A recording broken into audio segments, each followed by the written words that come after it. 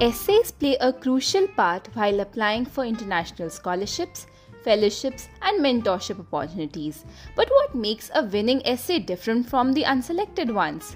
To get a clearer picture and insights about the art of essay writing, we have with us a prodigy who has won numerous scholarships in the past couple of years, such as GHCI, VTech Goldman Sachs, and Micron Mentorship Program.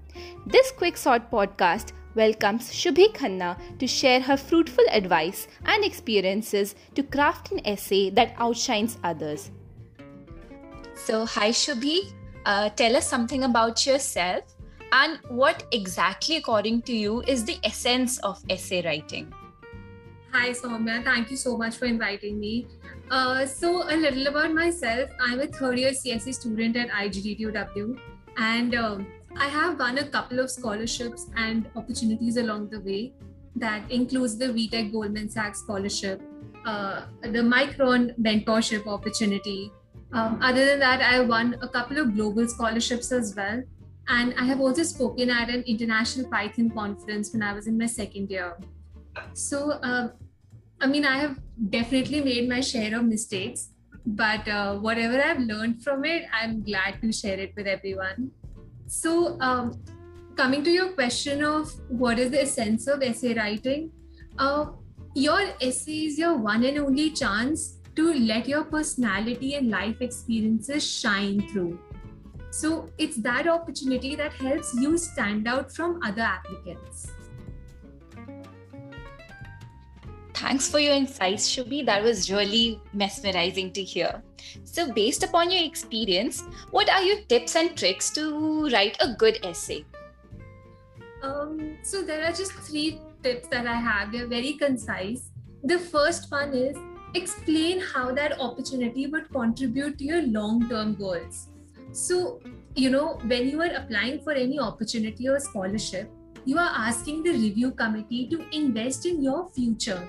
And they want to ensure that their investment goes to a worthy cause. So always explain how that opportunity will play a role in your career and in your overall goals. The second point is that focus on the purpose of the scholarship. So, for example, if you're applying to a Goldman Sachs scholarship, which is a financial firm, your essay has to be very different from if you're applying to, say, a Flipkart or Amazon opportunity, which are e-commerce platforms. So keep that in mind. And the third point would be to not be afraid to promote yourself. This is such an important clause which most people overlook. But the fact is that when you show your past success, that's the only way it will instill confidence about your future success. Now, this is one point where usually freshers or second year students, they don't know what to do because they don't have a lot of achievements. So I have a very small example. This particular person, he wrote this essay and he was just out of school. And in school, he was the president of his council and he was overlooking the library.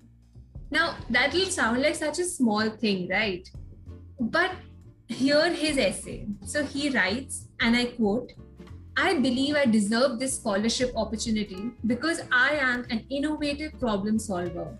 Over the last 2 years as student council president, I helped reorganize my entire school library to better accommodate today's students' needs. I worked with the library staff to categorize books in a way that reflected current school subjects' need. I will use the same leadership mindset to obtain my business degree with a focus in project management." So that's pretty much it. I hope you guys understood this example and how that was correlated to the points spoken before. Great, Shubhi. What are the key points that you cover in the essay? And in other words, I would ask you, how do you critically evaluate the essay that you've written? So the key points would pretty much be the ones discussed before, but that's a very good question when you ask how to critically analyze. So there's a secret that I always follow. Always take a 1-day break before you edit. So for example, if you've written your essay on Wednesday, then review it on Friday or Saturday, not on Thursday. The reason I'm saying this is because once you have a solid draft written, you always have the urge to jump into editing. A day or two, you read it with fresh eyes. So you are more likely to catch inconsistencies, grammar mistakes, and just if your story is not making sense. So it gives you a better perspective. My next question is, how do you strike the chords of the reader? I mean, how do you make your essay stand apart from others? I'll break this question into two parts. Striking the chord of the reader is slightly different from making your essay stand apart. So when you talk about striking the chord of the reader, always use a strategy called a thesis statement. A thesis statement is one sentence that you write at the start of your essay that you refer to again and again, and then you conclude it with that statement. So if you have trouble creating the thesis at the very beginning, don't worry. Write your essay. Once you've written it completely, then read through it, and whatever theme stands out the most, you make that your thesis and then stick to it. Coming to the second part of the question of what makes the essay stand apart.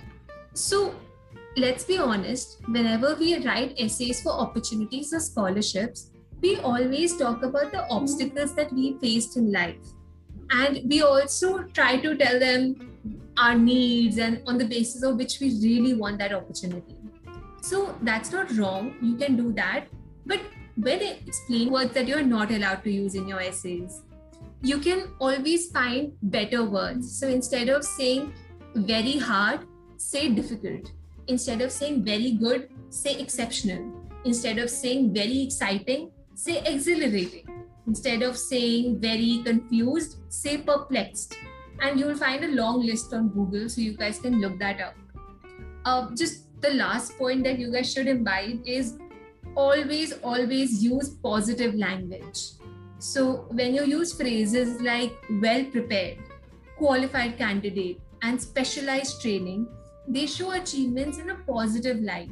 So even if you are in a negative situation, or if you've been through a negative situation, always show the positive way you got through it.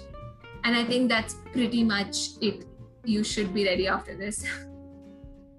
Thank you, Shubhi, for your valuable suggestions. I hope all of us will incorporate these advices and key points that you just mentioned, and we'll surely make our essays stand apart. Thank you for your valuable time. Thank you so much, and all the best to everyone out there.